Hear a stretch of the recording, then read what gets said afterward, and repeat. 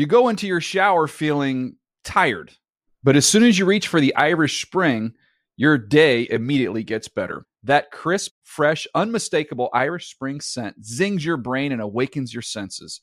So when you finally emerge from the shower 37 minutes later, because you pay the water bill so you can stay in there as long as you want, you're ready to take on the day and smell great doing it.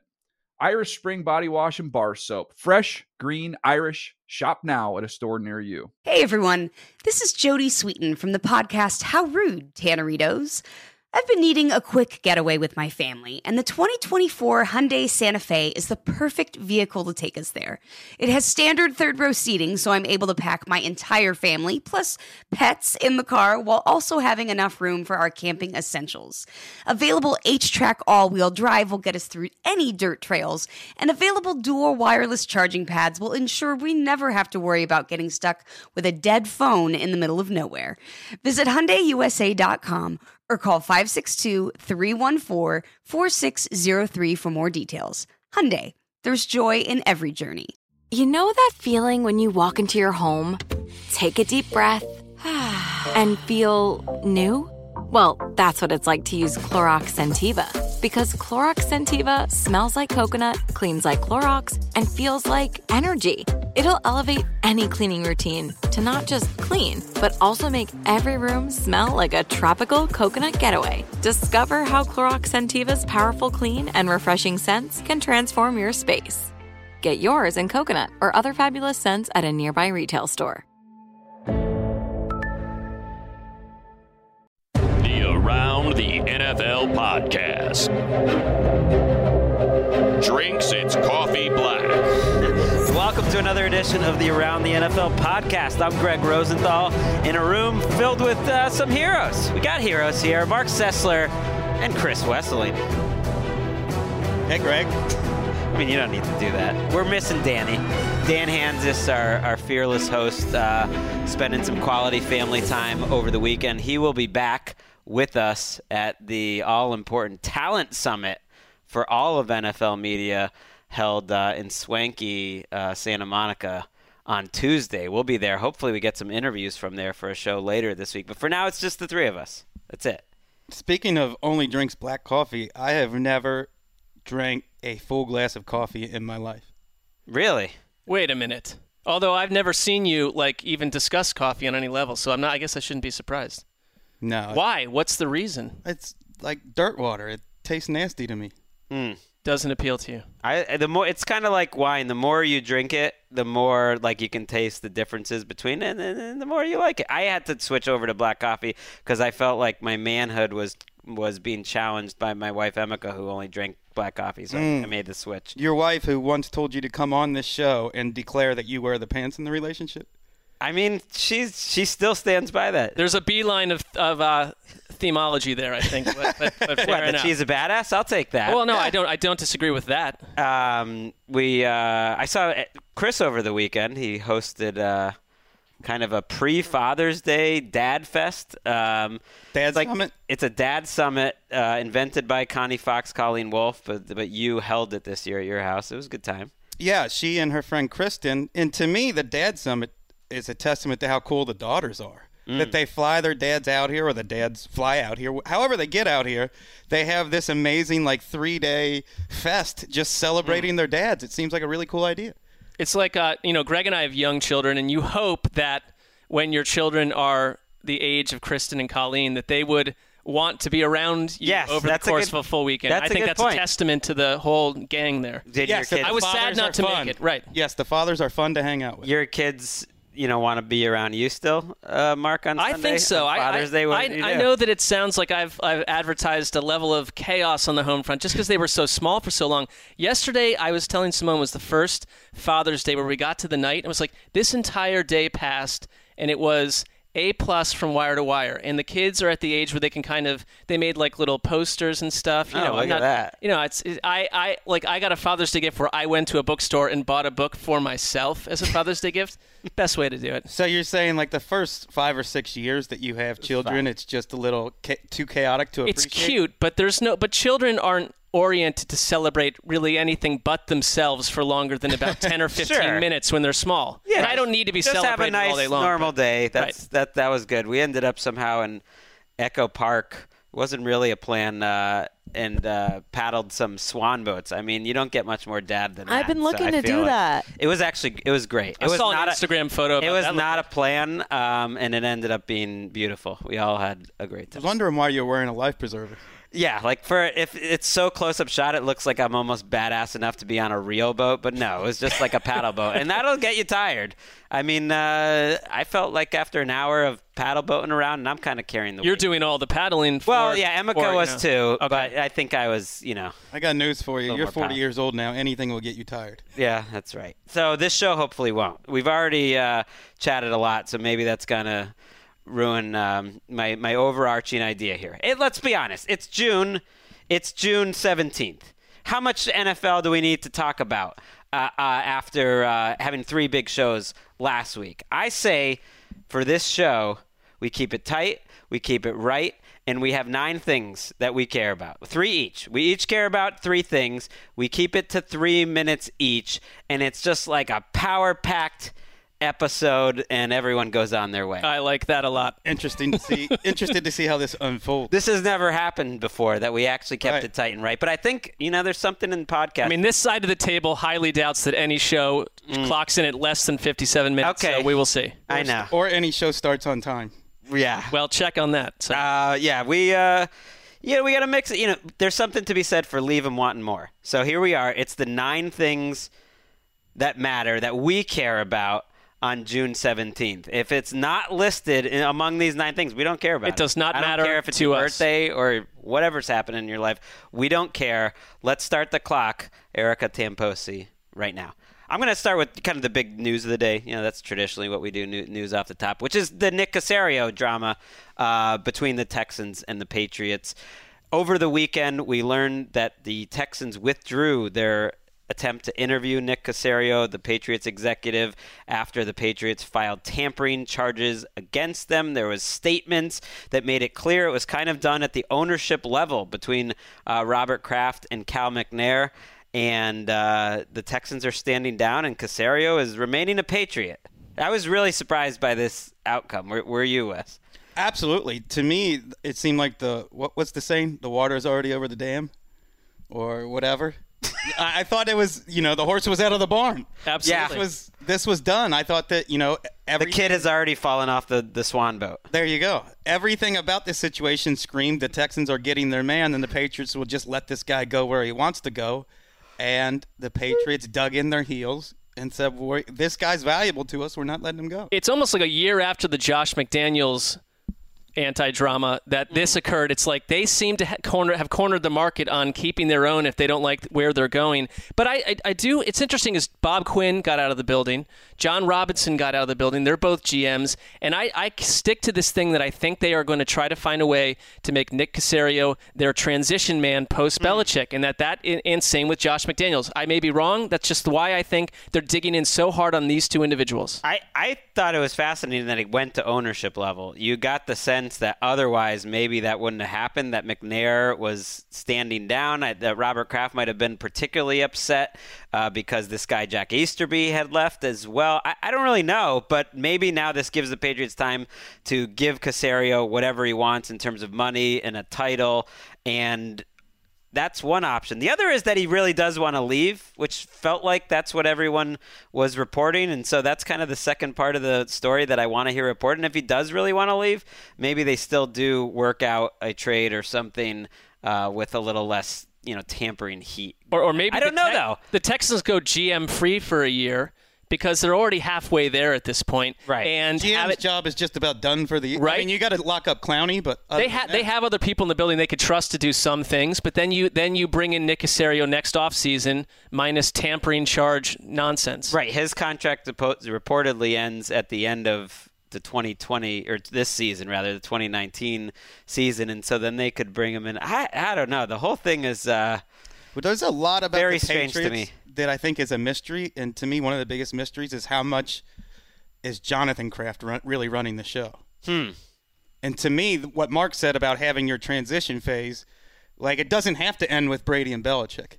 Maybe Josh McDaniels and Nick Caserio is a good replacement for those two. And we're, Dan, here, like the level of disgust. Well, yikes. That is it. Tried to speak for Dan. Wes, you have one more thing that you care about, that we care about this week. Well, I got to thinking, and this may be a better question for Mark because we're the same age, and this really, I think... Like most questions. Yeah. What percentage of your adult life, let's say success, achievement, self-image, family, friends, would have been possible had the internet not been made available to the masses at the exact moment you entered the adult world? Okay. And so that's so that's on your mind? Yes. I think for me, it's like 99% would not be possible had the internet not... Let's say I'm 10 years older. So instead of age 21, the internet takes off.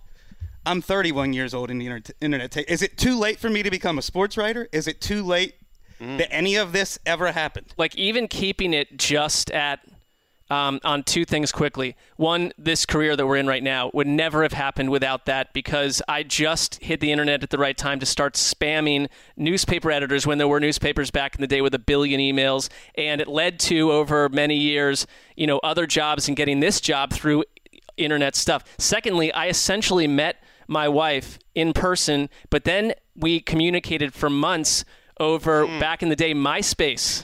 And had that not occurred, I don't think we'd be married today. So thank you. The internet did matter. That's a good call. Because, Emeka and I met long distance, and there was emailing was big of that. But also Skype way back in the day, putting the old headphones on and having a free way to call for hours at a time when I could not have afforded like long distance calls. A large percentage, Wes. I often think about that like our age, we're on that cusp where we experience life without the internet and then life with the internet, and obviously our kids are never gonna experience that. And that's why I think we can kind of like dip in and out of social media a little more than younger people can, because it's like they don't even have a choice. Oh, they're hooked. They just have. Well, we are too, but there's like, I think it's easier to sort of turn it off and on because it's just not always been part of our lives. Wes and I were born in log cabins, so there's many eras. Yeah, you're 5 years older, which actually does change the internet equation. Well, because the internet was up and like cranking by the time I got to college. I'm also same here though. Not a college graduate. I don't know if I would have left the post office without the internet. I doubt I would have moved to Tybee. I definitely would not have moved to California. Wow. I wouldn't be working for Greg. Well, I wouldn't have.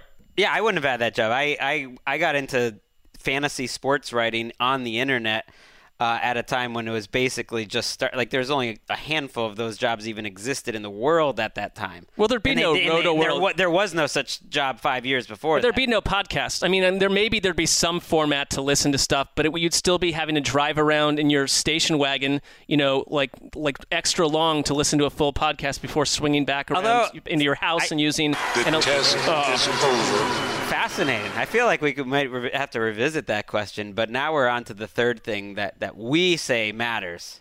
This is another news item, and it happened essentially the day after our last show last week, where we found out that Pat Bowlen, longtime Broncos owner, died at age 75. And I think to the younger fan, you really have very little concept of Pat Bowlen because he struggled with Alzheimer's and he really was not the public-facing owner of the Broncos for so long. But I do remember, those memories you have when you're first a football fan, and as a Browns fan, when they were locked in those 3 AFC title games against the Broncos over the course of 4 years. The third one that happened in '89 was a blowout and largely unmemorable, but the first two were obviously classics, the drive and the fumble. And what the contrast that I remember that made me heightened my anxiety as a very new Browns fan was that Cleveland's owner, Art Modell, pre-everyone hating him, was a rather beloved figure because he had tried so long to get a championship in Cleveland. And he was, during these two games, and most Browns games, a hot, nervous wreck. Like, you could just feel his nervous energy from the shot they'd show up in his suite where he's slumped over in his chair and just waiting for something bad to happen. And then they'd cut over to Pat Bowlen, and there'd be like a cool wind sweeping through his hair. He'd be in a big fur coat in sunglasses, and I was like, they have essentially like a Don Draper-ish figure at the age Don Draper would have been at that time running the show. And we have this guy who is a massive, hyper antsy guy running the Cleveland Browns team. Very concerning. But if you look at his career, and I think there's an anecdote that he dropped that fur coat because a lot of Broncos fans thought it was a little too sheeshy and not really representative of their country living out in the West. And so he was someone that by the end of his tenure was incredibly close to many of his employees. Look at this, 7 Super Bowls, 300 wins in 30 years, 21 winning seasons. They are a team that posted a league-high 199 regular season wins in his tenure and the second best winning percentage in the NFL, which was the first up until a year ago. He was a pretty remarkable owner. We talk about bad owners on this show all the time. He was the reverse. Well, I think for owners in just about every sport, they are people of accomplishment and achievement who never got the credit or the public sort of image that they want. They want to be out there. They want to be acknowledged. But the best owners realize it's a public trust, like owning a newspaper, that it's for the region, it's for the city. And that region of the Denver Broncos, you're talking Montana, Idaho, Wyoming, this whole western United States roots for this team and identify with them because Pat Bowlen gave the team to the region. He didn't try to keep the team for himself in his own glory. I think that's well said, and he cared so much that when Josh McDaniels went down in a house of fire in Denver, it was because of this sort of unoriginal videotaping scandal part 2, where Bowlen basically shifted gears entirely and brought in entirely different coaches from then on out because of that experience. Well, the one thing that comes to mind with Pat Bowlen, and you knew he was struggling. I'm done. We're just going to have to. That's our fault, Greg. We need to be thinking about the third speaker. Well, we don't have a warning. I think that makes it exciting. It keeps us all on edge. And, we can talk about a Broncos succession plan another time. A lot of family drama there. No family drama in the Tom Brady family. What is all this? Oh, well, it's lingering into Greg getting killed twice here. No, I love that. I mean, that is Pat Bowlen's shining moment. It was good to hear. I want to bring up something that hasn't been talked about at all in this show, which is Tom Brady's contract situation.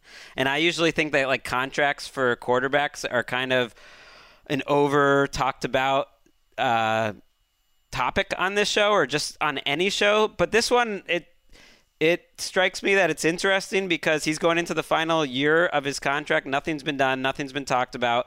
There's nothing happening in the public eye, which I think is great. That's kind of how they do things. But I would expect the contract at some time this offseason. And it really is interesting because we've never seen anything like him playing this well into this long. How are they going to do that? And when is it going to happen? I kind of expect it to happen before this season starts because it doesn't make sense to me to have Tom Brady playing out a final year of his contract. That would be weird. But what kind of contract do you give Tom Brady right now? Are they going to make up some of this guaranteed money? I don't even know. But it's just something as we're heading into this dead time that I thought was kind of a topic to just throw out there. Wouldn't it be odd or bizarre or strange if all of a sudden, after all these years, Tom Brady said, I want my money? I want what I'm owed. I want what I'm due. I want overtime for all of the years I took less money. This is a guy who has made it clear he takes less money because, A, his wife makes $75 million a year, or used to anyway, and B, he knows She's doing fine. He knows it helps the team win. He knows that they can build a better team and have their championship window is more wide open than other teams, but because their all-century quarterback takes less money. And you could argue kindness to team and also what my wife makes as zero factors if you wanted to. You could say other players could care less about where that's coming from. That's extremely selfless to do that. We talked about their succession plan. They have no succession plan at quarterback based on some drama that's happened in the past couple seasons. I don't know. I hear that the Jarrett Stidham buzz is starting. Well, let's see how that works out. About that. It's more it's like the guaranteed money and kind of are they going to put their money where their mouth is? Is Tom Brady going to put his money where his mouth is too and make this a contract where it's guaranteed for the next couple of seasons and hey, we are actually all on board with this guy playing until he's 44, 45. It's not a 1-year thing. It's just never been done. And as a Patriots fan, I'm definitely curious to see what happens. Have you ever wondered how many young quarterbacks look at this example and say it's a tremendous competitive advantage to marry a supermodel. Why don't I do the same thing too? It makes a I lot mean, of there's sense. only so many Giselles, though. Right. I mean, there's only so many out there, but there should be like a line forming of quarterbacks saying, hey, look, Tom Brady showed us it's a huge competitive Yeah, maybe advantage. marry like An heiress. like Serena would have been a good catch. Just like any woman making Sierra? an incredible Sierra. See that? I don't think it's like too far afield from the way some quarterbacks think.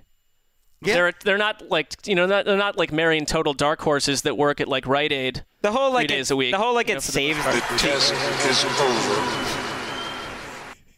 I mean, it's just like scary when that voice comes in. And if anyone recognizes where that's coming from, let me know. Wes, well, this is going to be the 5th thing that we care about on June 17th, and there's only 9. So we are living in sport. In terms of sports, we are living in the analytics revolution. Mm-hmm. This is what the 21st century has brought with Moneyball, and it's all rooted in Bill James in the 1970s and 80s. You go back even farther, Pete Palmer, some other guys who were into analytics.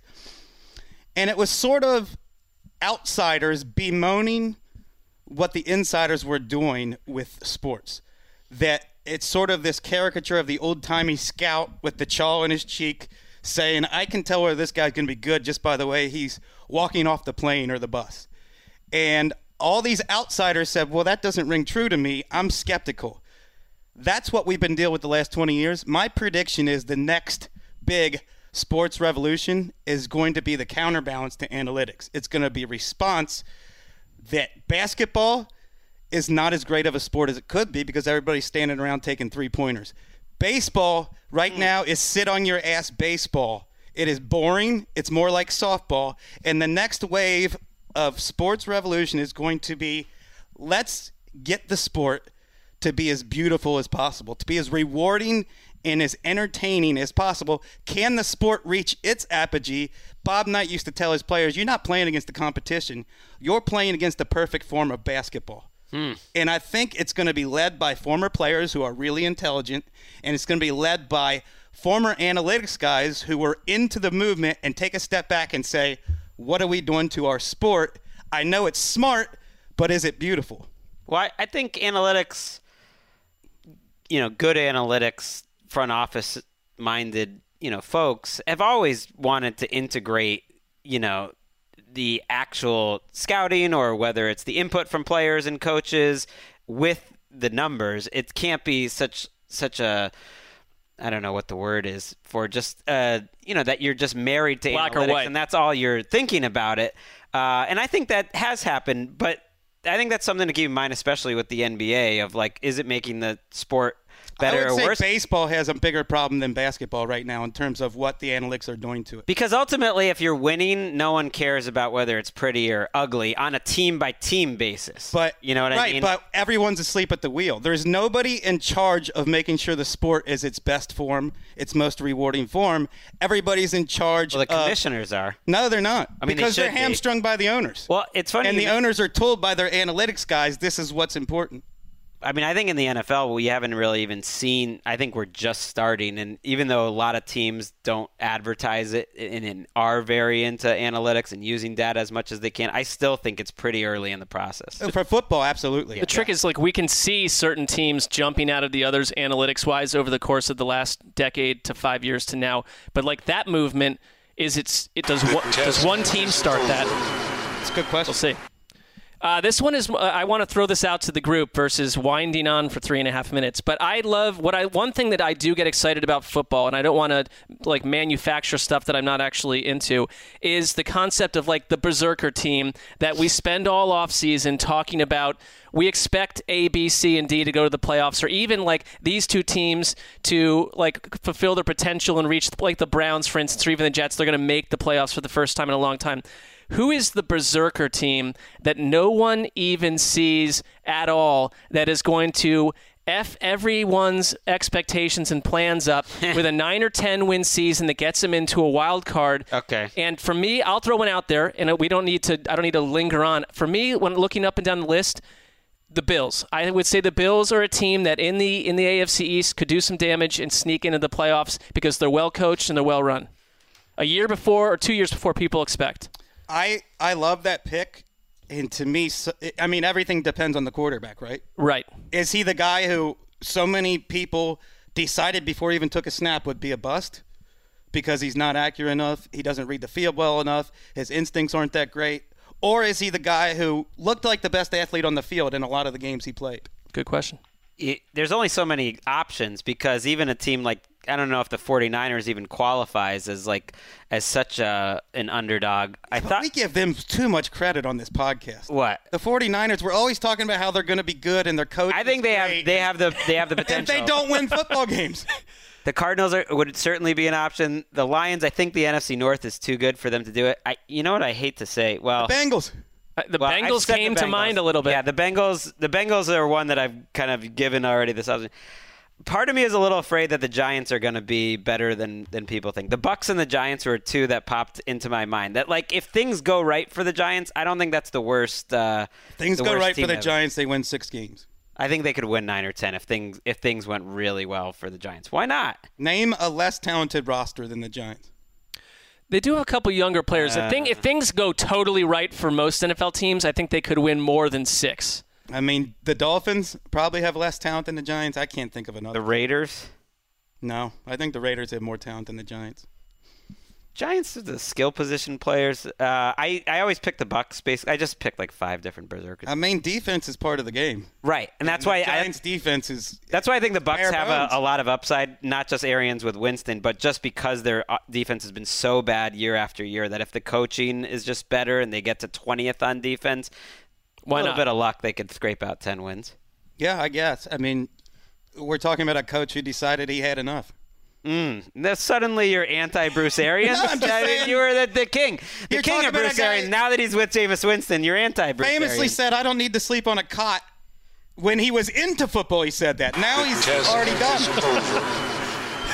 I guess the completest part of me, the part of me that has done 700, 800 of these shows. I don't know. How many have we done? I think we're close to crossing the 800 threshold. Maybe 900, whatever.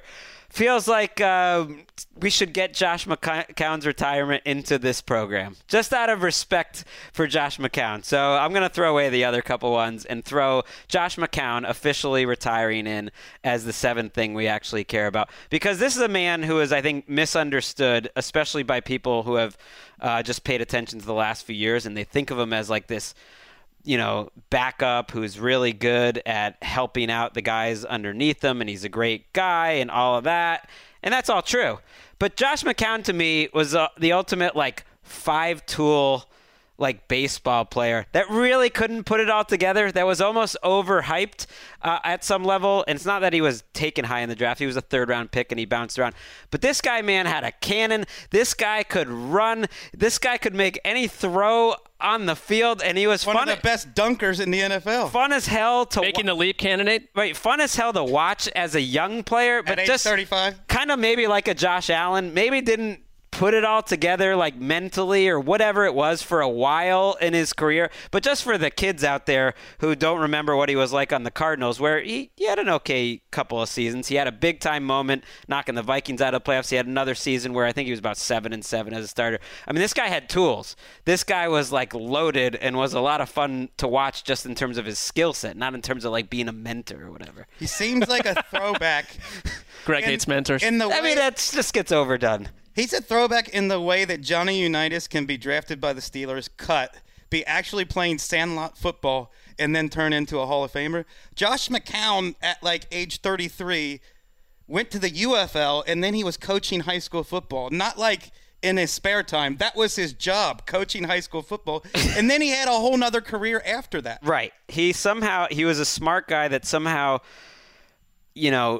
was just a great guy to have around, and then realize, how can I use this skill set that maybe I burned through early in my career? Because he had 99 starts, but he had how many different teams? 1, 2, 3, 4. He had 9 different teams during his career over 18 So let's stop calling E.J. Manuel a journeyman when you've got Josh McCown on half a dozen teams at +3. Josh McCown is kind of the definition of a journeyman. And sometimes it was pretty ugly. That Bucs season that he was the starter was one of the worst like That was ugly. That he was just like a tough watch. He was just taking a bullet for them basically, and just like wasting out a season. But I don't think we're done with him. I think the same way that Tony Romo went to television, it's not going to be to that immediate notice of people, but I think he talked about in his going away piece, coaching is a passion of his. He is around the league. People are like, this is someone we want on our coaching staff. I think he's going to be a super fast riser, and it helps because he looks like someone shot out of Mad Men with a fantastic haircut. He looks the part. He's a great leader, and he is a mentor. Greg. And, he absolutely is. But just happy trails. That's what I want out of a backup quarterback. Yep. I don't want like the guy who's going to come in and not make any mistakes and not kill you. I want someone that comes in the game and makes it more fun to watch and just is like a little crazy. He is kind of a rich man's Ryan Fitzpatrick. It's over. I would nominate Mark to go, and then I'll wrap it up because mine it's not really about sports. It's Sure. more personal. Mine is veers pretty heavily away from sports too, but why not do two in a row? The thing that I am honestly very excited about is the movie coming up soon, Once Upon a Time in Hollywood, Quentin Tarantino's 9th film. I do think, honestly, it's going to be a very different kind of film from his previous ones. And we know that it's about 1969. We know that it's about Hollywood. It's mixed in with Sharon Tate's killing and all that stuff. And they've made a billion movies about that topic, and most of them have been done horribly wrong. And they're basically just a regurgitation of what we already know. When you put Quentin Tarantino's worldview on it, and he has the okay from the Tate family after they read the script and saw what he did, I think that's a big part of this. I would give you two things if you're interested in this topic to look. Last week I saw a movie, The Wrecking Crew, that starred Sharon Tate, and it also had a dangerously overly tanned Dean Martin, who made me show that movie stars of that age, they're just simply old. Like, Brad Pitt still looks essentially younger than most people that are 35. That's not how it worked back in that time, but that was her last movie, and go watch her in that and tell me what you think of her after seeing it. She's not the greatest actress on the planet, but there's something about her spirit that's pretty crazy. There is a book called The Family by Ed Sanders. If you've read Helter Skelter, that book is a crazy departure from what Vincent Bugliosi wrote in Helter Skelter, which was not rushed, but written quickly after the case and as the case was going on. This was a poet and a songwriter who was hanging out with a lot of people in the story while he was writing it, and there are some crazy things involved in there, and people should remember that Sharon Tate's father, who was a colonel in the Army, I believe, he spent years researching this case undercover, going into the hippie community, trying to find out what happened, because there were a lot of divergent tales back then. This movie won't go, I think, too deep into that world. It's going to talk about the DiCaprio and Pitt Hollywood relationship and the end of Hollywood, at the end of a Hollywood era. Interesting. I spent a lot of the early off-season reading about old Hollywood, and it is fascinating to read the stories, the characters involved. That was a different time in America. Has there been a movie that's come out in years that is more up Mark Sessler's wheelhouse? I mean, this is a movie made for you, and it does look like a lot of fun. I like it when the secondary characters, Timothy Olyphant has a big role. I love Timothy Olyphant. Like, Luke Perry is in this movie. Yep. Kurt Russell's in this movie. Al Pacino's in this movie. Well, he just wish casts his lineup of actors, and it's typically people that someone hasn't seen in a film for 25 years. Jackie Brown is an example of that. Like, that's what I love, and I think he's going to go all out. He says it's his last movie. I don't buy it. Let's go to the last Ring thing. that bell. I mean, we don't even need a bell. Let's go down. And there was only 9 things in the world that we care about this week, and Wes has the final one. Well, I call this topic What They Don't Tell You About Cancer. I was incredibly open throughout the whole process, and I was told that. I can't believe you revealed so much, and to me that was always weird. Why wouldn't I? I'm on this podcast. It's public. Of course, that's part of our lives. But I've been quiet since sort of the end of chemo. I haven't brought people along for the ride, and what they don't tell you about cancer is that you lose your identity, that there's a vulnerability. Like, for me, I was a staunchly, fiercely independent person who didn't need anyone, didn't rely on anyone. Well, you're so vulnerable, you have to rely on people. You're on a feeding tube. You can't feed yourself. You can't really function. And Keisha and her mom took care of me. You guys came and see me. But along the way, you lose your identity. And I just want to, ask our listeners, be patient with me. I haven't been the same person after cancer as I was before cancer. And I'm still trying to figure out who I am. And I think I've sort of lost that centering that most people have. And I'm still trying to figure out, what am I going to be for my next 30, 40 years or whatever it is. So that's my quick word on what they don't tell you about cancer. You just lose who you are. I don't think you lost the element that I like about you, your self-awareness, though. Some people would just not even realize that that's all happened to them.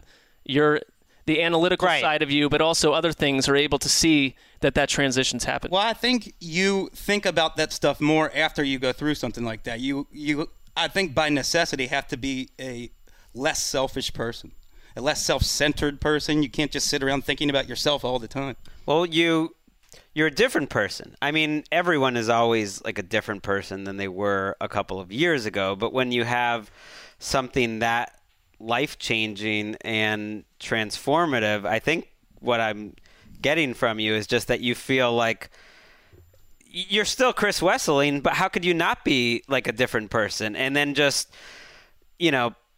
putting that with whoever the old Chris Wesseling was and kind of making that all marry and feeling that that's you. Well, have you ever noticed that Jerry Maguire's memo is basically sanity? Like, he writes his memo and it makes sense, but everyone's afraid to jump on board. Everybody's afraid to buy in. But we all have Jerry Maguire's memo in our lives, and we never really let it out because we're afraid of the backlash. And to me, what I learned from cancer is I'm sort of just going to throw out – I'm going to use Jerry Maguire's memo. I know these things are right, and I don't really care what the backlash is. Is Lakeisha your Renee Zellweger? Absolutely.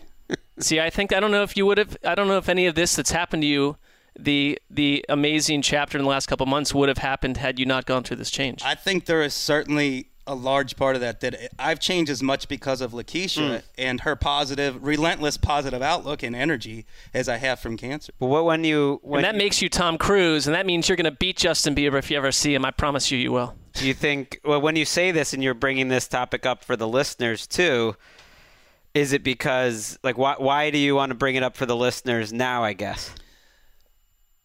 I think, like, there's a part of me that's still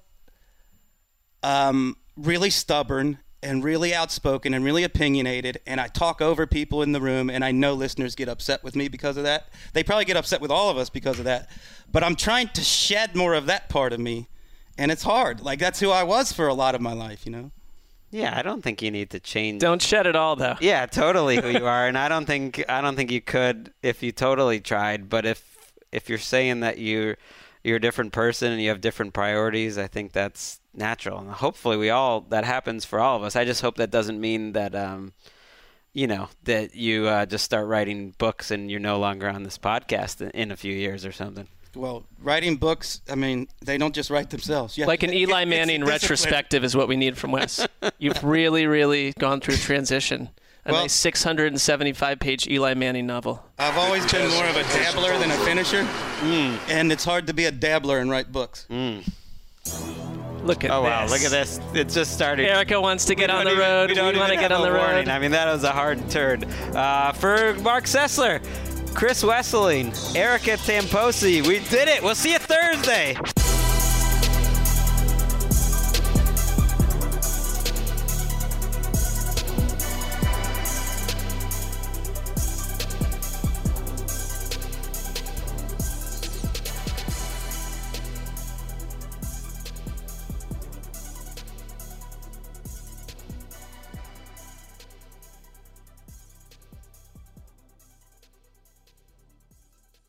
You go into your shower feeling tired, but as soon as you reach for the Irish Spring, your day immediately gets better. That crisp, fresh, unmistakable Irish Spring scent zings your brain and awakens your senses.